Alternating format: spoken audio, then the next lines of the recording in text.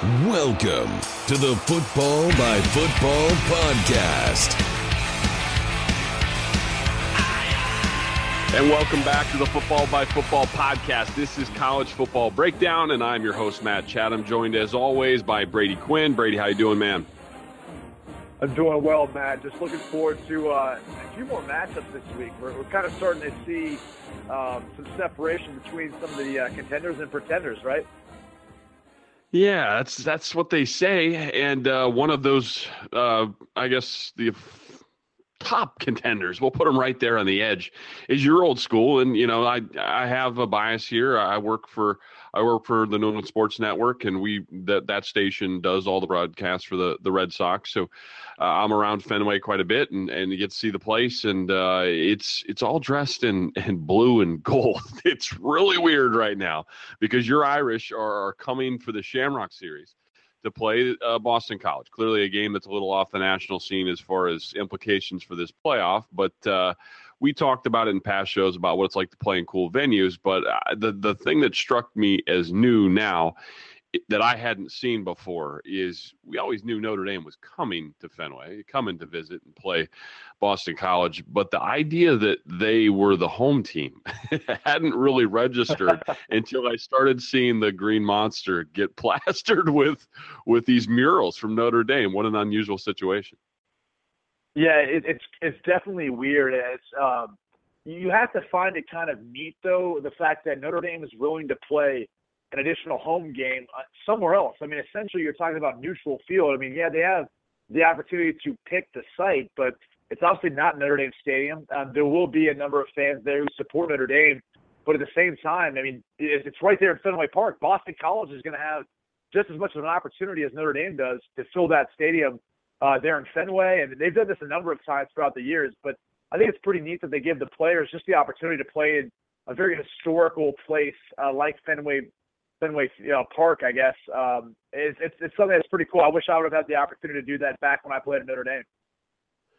Yeah, and again, I'm probably diving too much into the stereotypes here, but, you know, good Irish Catholic guy, grows up in South Boston, you know, wants to go to BC, attends Boston College, maybe he's an athlete, gets to play for the Eagles, and in your backyard, Notre Dame's taking, I don't know, it has a sort of make your skin crawl if you're really into that. Now, I'm not, but I've talked to some locals over the course of the last week, and it feels a little bit like an invasion. I mean, obviously, there are only a couple really big, heralded sort of Catholic schools in the country, obviously Notre Dame being the most notorious is the wrong word, but the most well-known.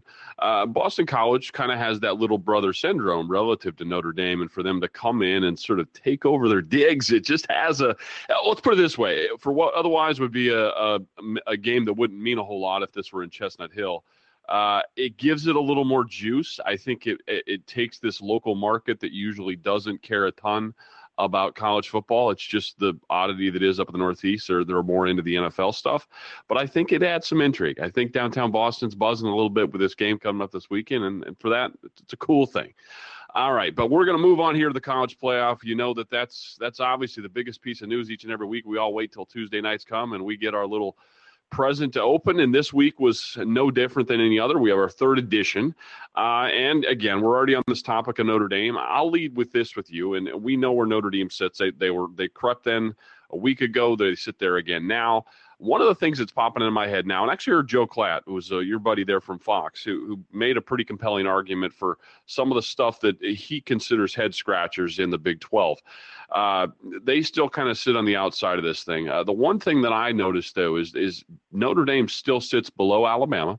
And his argument, Joe's arguing on behalf of Oklahoma a little bit, from at least my understanding of where he was coming from. One of the things I would love to sort of throw at you is, how do you reconcile, or are you okay with where Notre Dame sits relative to the other one-loss team in this thing? They sit behind Alabama. Alabama sits above them. Oklahoma sits behind them. Those would be your three, best case for how they played kind of schools out there that have one loss. If the season ended tomorrow and Alabama sat with that one loss with an SEC championship, they're usually going to win that argument because Notre Dame just can't match that because of their schedule and not being in a conference. But in the absence of that, just based on who they played, do you agree with Notre Dame and or Oklahoma sitting behind Alabama? Well, look, here's what basically Joel Klatt tried to make an argument for. He wanted to make an argument for Oklahoma being ahead of Notre Dame because of Notre Dame at the current point in time being loosely affiliated with the ACC. Every other sport in Notre Dame besides football is considered to be within the ACC. And then Notre Dame has agreed to play, if I'm not mistaken, 1, 2, 3, 4, 5, 6 games versus ACC opponents. So this season, thus far, assuming that they beat Boston College and Fenway, they would have won 5 of those 6 games, only losing 1 game to Clemson, who, oh might I add, is most likely going to be the ACC champ and number 1 in the ranking right now. So his comment was, why should Notre Dame be ranked ahead of a one-loss Big 12 team that very well could win the Big 12? And my response would be, well, you're also discounting the fact that, one, Notre Dame plays USC and Stanford. Why is that significant? Because essentially both those teams could be the Pac-12 North and Pac-12 South division champions. So essentially you'd be saying Notre Dame would be the essential Pac-12 champ by beating both of those teams. They've already beat USC this year. They still have to beat Stanford in 2 weeks. So to me, Joel Klatt is bringing forth an argument that he can try to make it loosely affiliated with the ACC, even though Notre Dame is independent. But let's look at the common opponents, right? Because that's part of the criteria that Notre Dame brings to the table, or excuse me, the college football playoff brings to the table. Who's the common opponent between Oklahoma and Notre Dame? Texas. What's the difference? Notre Dame beat them 38-3 at home. Oklahoma lost to them. That's actually their only loss. So if you're going to sit here and try to compare the two schedules, or even strength of schedule for that matter, it's not even close. In fact, it's ridiculous when you look at the overall strength of schedule compared to it. Notre Dame ranks 27th in the country right now. Oklahoma's ranked 46th. If you're going to make a case for the Big 12, make it for an undefeated team in Oklahoma State. I mean, they at least haven't lost yet, so they could very well be that team that ends up winning the Big 12 with an undefeated record. Then you've got 12-0 versus 11-1. That would make an argument. But Joel Klatt has no basis for this. It almost seems as if he's trying to drum up some attention just because it's Notre Dame, and everyone knows that whenever you talk about Notre Dame, it gives you clicks. Well, I wondered, and I agree that it was kind of odd, and I guess maybe I just didn't catch this part of it. And I wasn't trying to make it into an anti-Joe Klatt segment, but I guess I didn't realize he was directing an argument so much at Notre Dame. I think there's a much more compelling argument aimed at Alabama, not Notre Dame. I think Notre Dame has a relatively bulletproof case, as you mentioned, especially because they're ostensibly taking a round-robin approach, as you mentioned. They're playing some of the Pac's best, what we presume, if you're to project out a week or two from now, they're quite likely playing the best on each side of that bracket. And then they're beating what's left of the ACC as well. So I think that Notre Dame's case sits quite well, especially since their one loss can't be any worse than anyone's one loss because it's to the team that's number one. So I guess the one that if I was of sort of blue blood Big 12, Big 8 kind of guy living down south, I would be a little more concerned with why the SEC just gets sort of presumed into that spot. Now, if I'm doing eye test, I put Alabama there. I do, because I think they've looked exceptional the last several weeks. But that said, resume-wise, I don't necessarily think it should just be presumed that they're there. Actually, more so to Notre Dame's case than Oklahoma's. But I think Oklahoma's at least has a neck-and-neck case with Alabama. I don't think Ole Miss is that good. I think they're okay. I think they're a ranked team, but they're the back end of the 25 as opposed to Clemson, as you mentioned. Texas is obviously a knock that Oklahoma doesn't want on that schedule. But here's the thing. Like, we're trying to, rank these teams and give an idea of what we feel is the best top 4 teams in the country, which is difficult right during the midst of it all because, like, the Big 12 this weekend, they've got a ton of games to be played. They've got Oklahoma State and Baylor. They've got Oklahoma versus TCU. So that's going to help us, clear up this picture a little bit. But let's just look at this, for example, right? Because we have had some instances where the SEC has played the Big 12. For example, Texas Tech beat the snot out of Arkansas, who Arkansas just beat LSU, who is ranked, if I'm not mistaken at this point, somewhere in the teens of the college football playoff, maybe 14. I mean, what does that say then? Like, a middle-of-the-road Big 12 team beat the snot out of a team in Arkansas who just beat the number 13 or 14 team in the country. I mean, and I believe Arkansas. I was just going to say, I believe Arkansas lost to Toledo as well, just to throw that out there. But go ahead and finish your point. But my point is this: is like there's a lot more parity in college football. I actually think it's a lot harder to sit there and say one conference is much greater than the other, because as you pointed out, the MAC was even able to beat this SEC opponent in Arkansas, who then beat one of the top opponents in the SEC West in LSU, who's number 15 in the poll this week. So it's incredibly difficult to discern who should be more worthy, which conference is better than the other. So if that's going to be the case, then I think we should go ahead and just look at all the Power 5, all the FBS opponents that these teams play the same. And that's another thing that kind of bothers me is, someone, and obviously this is Twitter, which is the brilliant part about Twitter. Someone always brings up some dumb comment, right? Like they said, well, Notre Dame's only win over a Power 5 opponent is USC, who's ranked in the top 25 this week. They're 7-3. They've got a loss, but they're still in contention for possibly in the Pac-12. Well, my response to them then is, but look, they've beat Navy, right, who's sitting there at number 17 this week or 16 in the poll this week. Yeah, some in the range. Yeah. They also beat Temple, who was a top 25 ranked team as well. They'll eventually have to play Stanford as well. Pittsburgh was ranked in the top 25 at one point in time. Actually, I think when they actually played them, they were. They'll play a number of teams that are within them, but everyone's so concerned about how many teams they play within the Power 5. The Power 5 is irrelevant. The Power 5 to me doesn't matter if you can have teams like Houston, who's sitting at 10-0 right now within the top 25, right, or it seems like Navy, who's not within that conference and it's sitting at number 16 in the polls right now. People want to act like the Power 5 carries some sort of weight or have some sort of significance, but really it's just FBS opponents. I mean, I think we've seen it this year. Memphis as one of those teams in the American Conference, Temple we talked about, Houston who we talked about. I mean, those are three pretty solid teams who have kind of been back and forth in the top 25. But somebody needs to give some credit to that particular conference, which essentially used to be Conference USA, but just the fact that they're an FBS opponent. They're a legitimate opponent. They've proven why they should be ranked in the top 25 and why they are working towards more consideration for being one of those top teams that eventually plays in a 14 playoff or maybe an 18 playoff one day.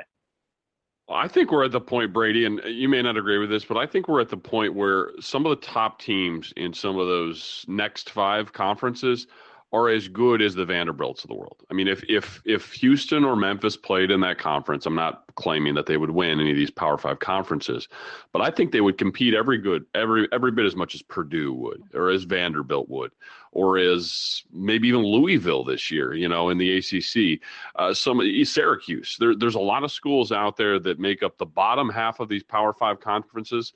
That Wake Forest, that I think pretty evidence, something that's been evidenced, not just my opinion, because there's enough common opponents that you can go out there and find them, that those wins should count as positive.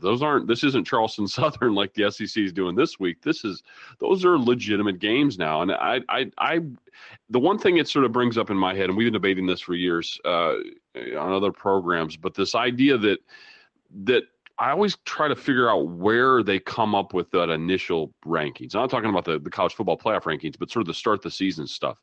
And when these things happen and we get only 6, 7, 8 games in, and you see where people have fallen, and the resumes are still pretty thin, everyone's are. Maybe one or two teams out there has that really golden win, but some of the teams have the pile up stuff at the end of the year.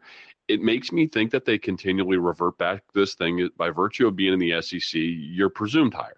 And each year we peel away the Ole Miss and the Mississippi States, and then the LSU this year, Georgia a lot of years, but they always get a earlier start spot. And a lot of that I think is maybe through recruiting rankings or just past seasons bowls or something like that. But it looks like this year, especially as the rankings sit today, and I think this is what at least the part of what Joe was arguing that registered with me a little bit more.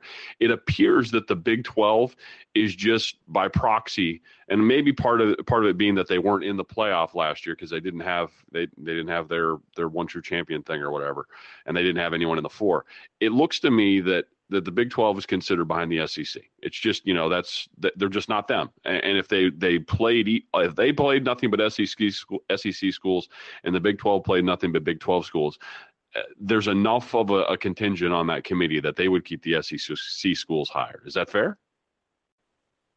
You know, it's tough because what you're doing, Matt, is you're opening up a whole can of worms. There is a conspiracy theory that actually Joel Klatt did bring up as well, stating that, you know, committee members like a guy like Barry Alvarez, who was an old Big Ten coach, yeah, of course, has a lot of persuasion in that room amongst the committee. And when they're sitting there talking about teams, a lot of people look to his opinion very highly, and they feel like he is actually able to tip the scale in favor of teams that run the football effectively, teams that have time of possession, teams that have good defense. They kind of, or I should say they, but also a guy like Joel Klatt would say that that's actually one of the people who helps kind of push the committee in one direction or another. So I don't necessarily know if that's the case. I think what happens is we see these drastic swings from, you know, one ranking to another based on the fact that, look, there's an eye test, right? Like we watch Alabama and we go, right, they're probably playing as the best football team in the country right now. I mean, does anyone doubt that, the right, way they've been able to blow through opponents like Mississippi State and the likes of Georgia, et cetera? I mean, they've been dominating teams. But you look at Ole Miss and you go, well, Ole Miss isn't bad either, even though they lost to them, so that kind of makes sense. But then Ole Miss loses to Memphis. And you go, right, come on, that's an American conference. And then Memphis loses to Navy. And you go, well, come on, how does that make any sense? So all of a sudden you start to look at, you know, the teams that they lost to, and you start to look at really the conference as a whole. And I think everyone's starting to believe right now, to your point earlier, that there's much more parity in these conferences. You know, I would go on a limb and say, I don't know too many teams that would want to schedule Houston right now. You know, they're 10-0. Right, You look at their strength of schedule. They're like, the strength of schedule is ranked at 111 in the country, right? But I'll tell you what, there's few teams who want to take on Tom Herman, their new head coach, who was the OC at Ohio State last year. There's few teams who would want to take on that passing attack and be able to handle that. Right. So I think there's just more parity all the way around. But I think until the final ranking's set, you know, these committee members are still trying to really feel everything out at this point. One of the things, and again, I always try to inject as much sort of playerness as we can into these things. One of the things that excites me just from sort of the change element, and, you know, there's places in the world like Notre Dame, and you went to one of them, so you know what it's like, you know, on one of the big blue bloods of all of college football, all of really colleges and universities in the country as a whole. That's one of the places, right? But obviously the University of Houston is not considered one of those. You know, the University of Central Florida, not considered one of those. But some of these places that have really high enrollment and have a big donor base that are metropolitan schools, it's kind of exciting to me sometimes when a place like Houston starts to get some money flowing in and starts to get some local interest. They just built a new stadium there. It's a nice new facility. You can even look to TCU and Baylor. Obviously, those are privates and smaller schools. But when new money moves into places like that, and you can make sort of a financial argument that, hey, the facilities are just the same here now. We get 45,000 people a game at our games now too. You know, those kinds of things. And you have some 17-year-old kid who doesn't know what you and I know about, you know, Michigan and Notre Dame and even Florida State and the U and Miami. Like, none of that stuff might even register with a kid that's growing up in you know, downtown Houston right now. So it's kind of fun sometimes when a kid that doesn't know all those sort of historical things and could care less and wants to go to a school like that, and then he thrives. And it does, again, it doesn't happen across the board. You still have UT in Austin with all that money and a TV station, all those kinds of things. And these other schools in the American are never going to be able to match that. But it is kind of exciting to me when they can kind of rock the cradle a little bit and even the playing field a little bit by having some nicer facilities and, you know, not playing in a place like Rice that's just a stadium that held Cotton Bowls 40 years ago. And it's just a big concrete bowl. Some of these places are updating themselves, and I think making it a little easier for them to have us have these conversations, say, hey, bet they're not that much different. I think it's a number of things. I think you look at college football right now, and let's look at some of the teams that have really gone through multiple conferences and been able to make that transition. I mean, look at TCU, that's a great point. A school that was in the WAC, Mountain West, then finally came to the Big 12. And what was part of their success was the fact that, one, they had a consistency at the coaching position in Gary Patterson, but two, it was the fact that Gary Patterson changed the way in which he goes to recruit players now, Matt. Gary Patterson looks at players, and he really just tries to find athletes. And he would sit there and say to a kid, I want you to come to our school, but you're not going to be playing quarterback. You're going to be playing safety.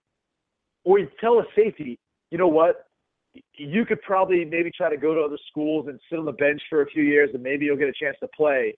But I can tell you this, I'll bring you in right away. We'll put you in the weight room. We'll put on 20 pounds and you'll be one of our best linebackers. He essentially takes players who are good athletes that can run, and then he teaches them how to play defense. He puts them in the right positions on offense. He actually did something that I don't think he would have ever done at any other point in his career besides last season, and bring in two guys, and Doug Meacham and Sonny Cumbia, offensive coordinator, who like to run this air raid system. They like to spread it out and throw the football around the field. But part of that intrigue, Matt, it was to bring in guys that could get those recruits. Because part of that intrigue is we want to play an offense where we're going to touch the football. We want to play an offense where we're going to get 80 to 90 snaps a game. We've got a quarterback who can spread the football around, and everyone now is a part of it. We're going to rotate in wide receivers. We're going to run this fast-paced, big play offense where we can recruit 8 wide receivers, because I can honestly tell you 8 wide receivers are going to play every game.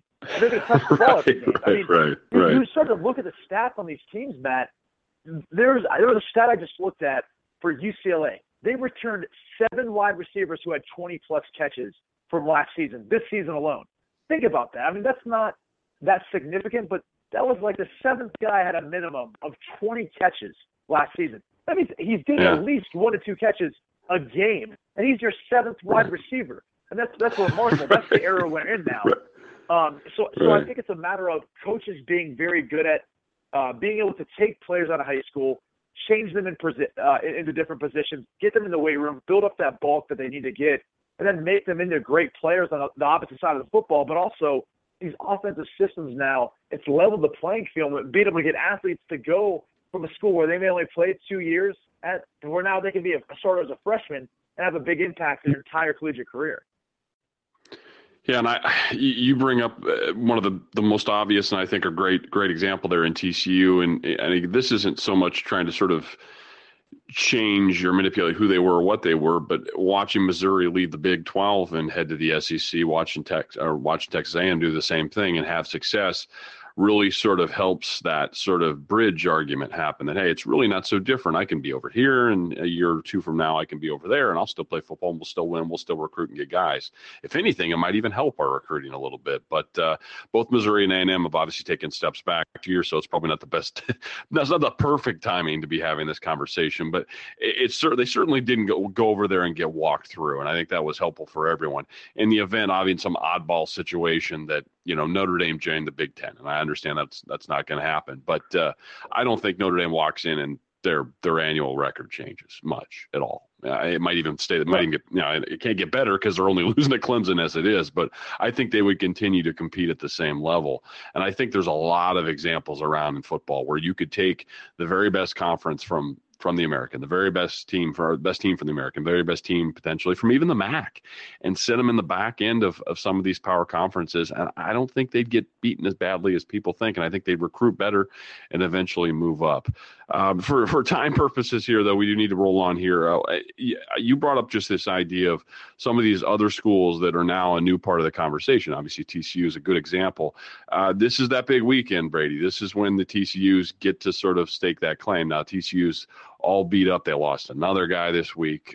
They've got Oklahoma, and Oklahoma is probably 1B as far as hot teams right now. Obviously, Alabama is playing as good as anyone. Oklahoma, as good as they looked against Baylor. They've now got TCU. So this is where some of that separation Saturday starts to happen. The Big 12 gets a lot of games. It gets the TCU traveling to Oklahoma. You get Baylor traveling to Oklahoma State. So we know that there's going to be movement around the peripherals of this top 4. Of this crew, of those 4 teams, somebody blows up, has just an exceptional game. Is anything that happens in either of those 2 contests enough to move somebody into the 4 after this week? I think Oklahoma's on the verge, and you look at the route they have to go, right? You're talking about playing the number 18 team in the country in TCU this week, and that'll be an easier task than I think than most people realize, because they'll probably be without quarterback Trevon Boykin.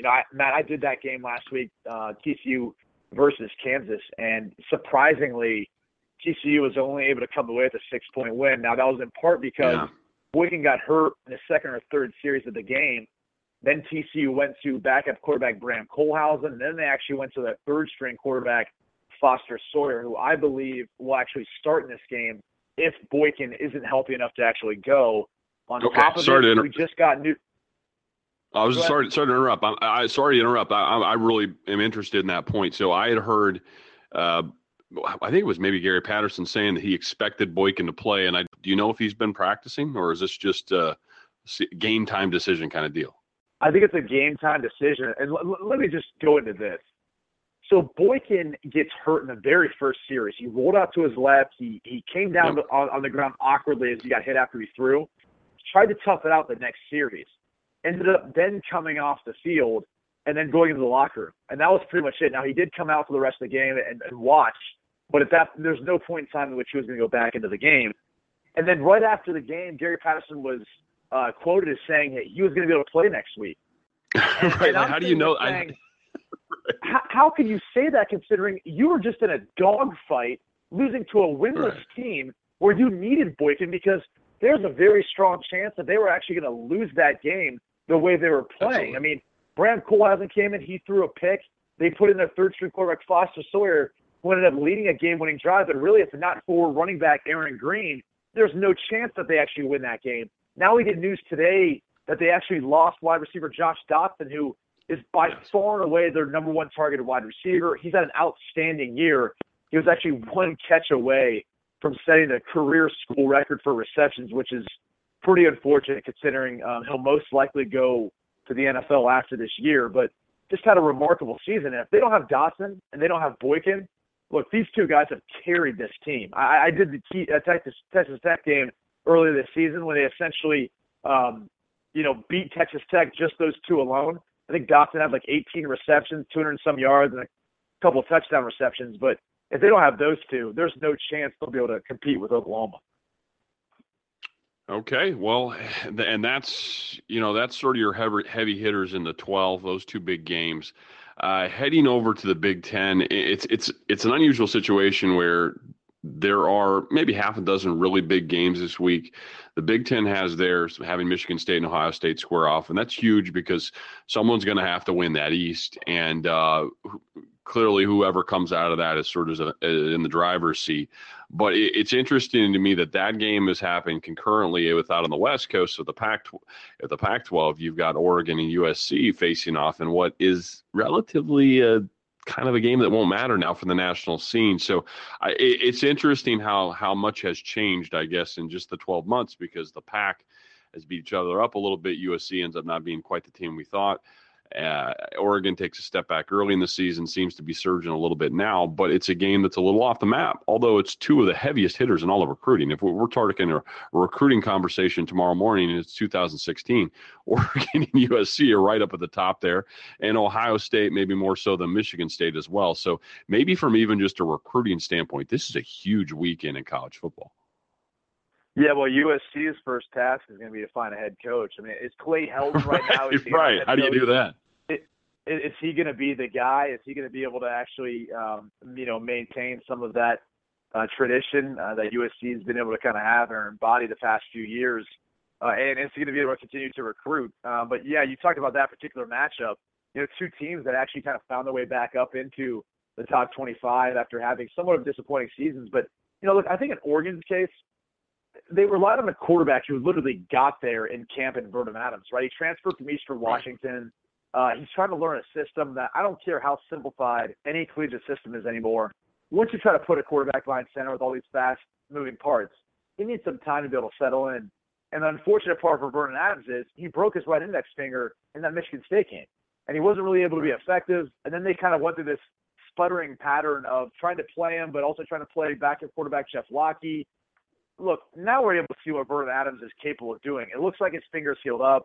He had a really impressive performance versus Stanford. Royce Freeman's been arguably the best running back in the Pac-12, considering he's leading them in rushing yards right now. So Oregon looks legit. Unfortunately, it's just a few too many weeks too late. They really needed to kind of beat this team starting week one. As far as USC goes, they've battled a ton of different things going on. Obviously, a bunch of injuries as well, not only on their offensive line, but also defensively.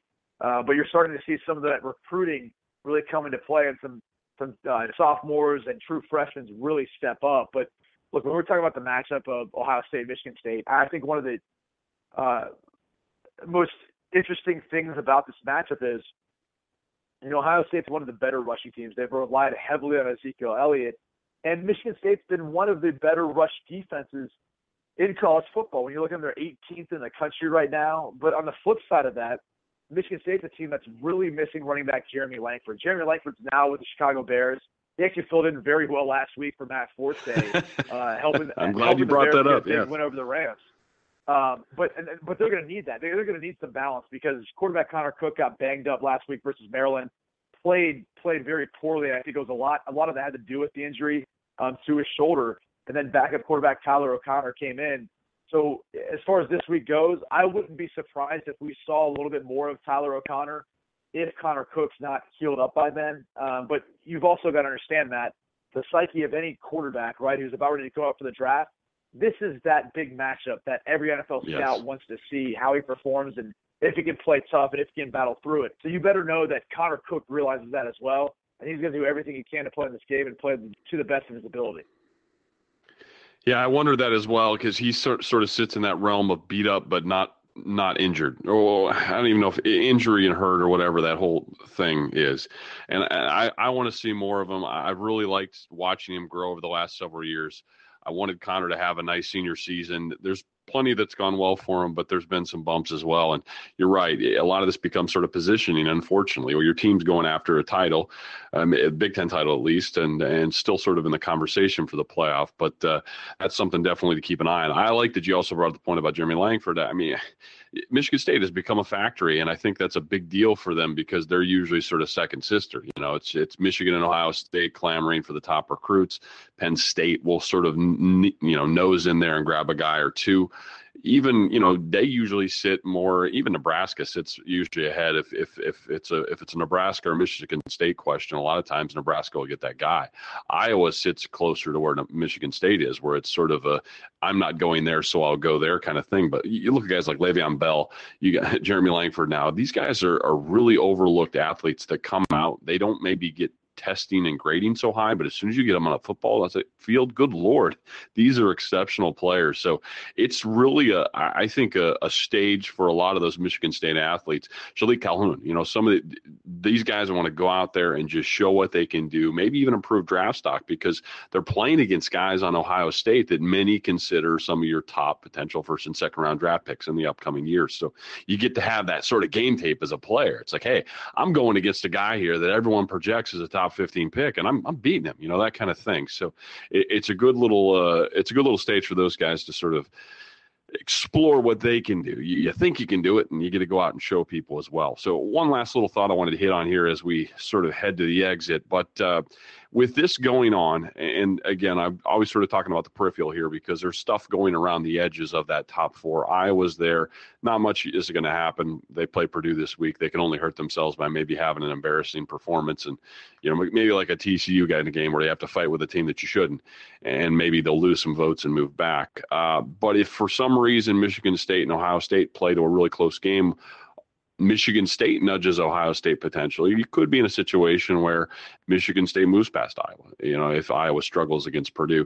I think there are voters on the committee that are ready to knock them down at the first sign of dust. If Iowa shows a chink, I think that's the one team that sits out there that a lot of people want to see them beat someone really good, and it just hasn't happened yet, although they've been really gutsy.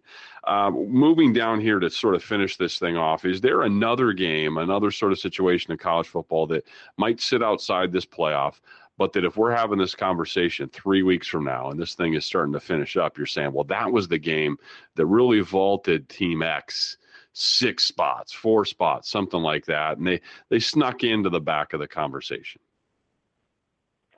I can't think of any off the top of my head. I can think of the one significant win for Oklahoma that would give them a lot of leeway that happened earlier on in the season. Was really, if I'm not mistaken, a triple overtime win by Oklahoma in Knoxville, Tennessee, that I think is a pretty solid non-conference win. It was a really good win in the context of how Oklahoma was able to come back, and considering they weren't the team then that they are now, if you look at the way they're playing. And I think that particular matchup, that particular game, could give them enough brownie points if they can run through TCU, if they run through Oklahoma State, as far as the last game of the season, could give them enough weight to jump into that number 4 spot, especially considering Stanford lost last week versus Oregon. And now that Pac-12 opponent doesn't look quite as good to Notre Dame sitting on the number 4 spot, but that would be the one game that kind of sticks out in my mind of, look, this was a game that I think gave Oklahoma a lot of credit in a lot of viewers' eyes for a team that went on the road, a night game. I've been there before, Matt. It's not easy to win in that environment. That's 100-some thousand people. It's incredibly difficult. When you're talking about a team that came back from, I think, a 17-point deficit to take it in a triple overtime and get a win, that's going to bode well for them, even though Tennessee's not having the best year in the SEC. Well, I didn't mean for that to come off like an ambush. I was trying to lead you down the road of North Carolina because I know you wrote about it this week. I'm sorry that I sent us down a rabbit hole there a little bit, but you did write about in your college football breakdown this week, this idea that North Carolina, I don't think you were making the argument necessarily, and I'm still having a hard time seeing how it could clarify to where they could get in unless they just simply won the ACC championship game. But they kind of sit now at 17, a matchup with Virginia Tech this week, which shouldn't, that's not the kind of win that's going to prompt, unless it's by 50 points or something, to prompt a 4 or 6 spot move. But they look to have enough doable hurdles, but that would be impressive enough to where they can linger around maybe 7, maybe 8, maybe 6 when this is all said and done, and be one of those teams that can be a bit of an adjutant to those guys that sit in the top 4. Is that fair? Look, Matt, yeah, I think it's fair, and I'll say this much.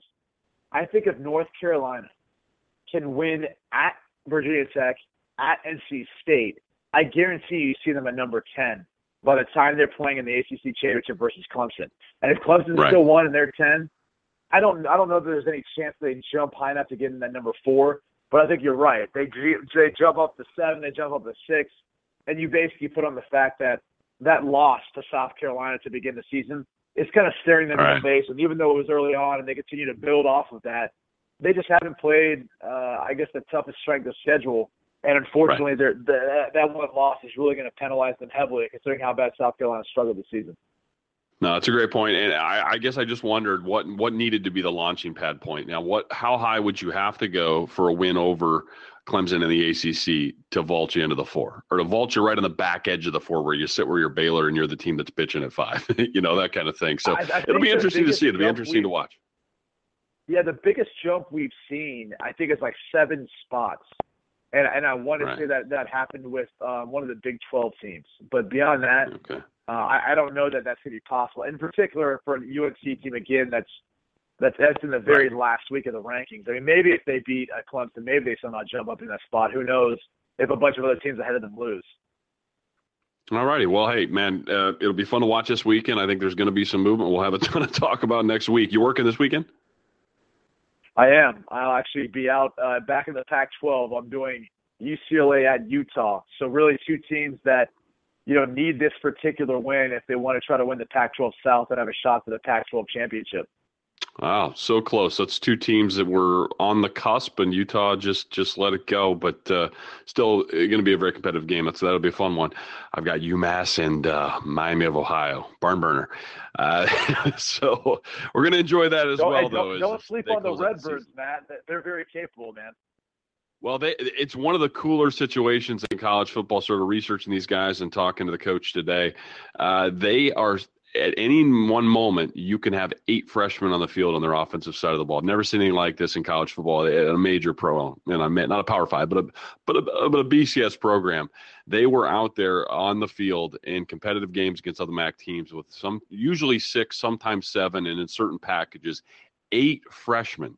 That's a pretty incredible thing. So it's one of those rebuilds where you say, you know what, I could have gone and got 20 transfers and tried to squeeze out that, an extra 2 or 3 or 4 wins and have the job security, or I can do a straight teardown job. And he just said, I'm going to rip it up. I'm going to play a bunch of freshmen, and 3 years from now, I'm going to have a really good school.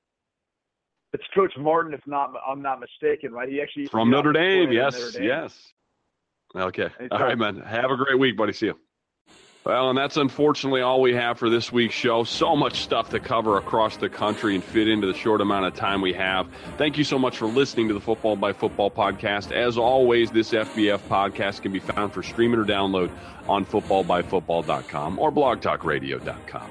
You can download the FBF podcast on iTunes, Stitcher, and on the TuneIn Radio app. For daily insightful stuff from guys like Brady, myself, and all the other writers at FBF, make sure to check out the footballbyfootball.com Facebook page and give us a follow if on Twitter at FBbyFB. See you next time. Thanks for listening to the Football by Football podcast. Football insight by football players. Night, Lucky. Night, Dusty. Good night, Ned. Good night, Ned. Good night, Ned.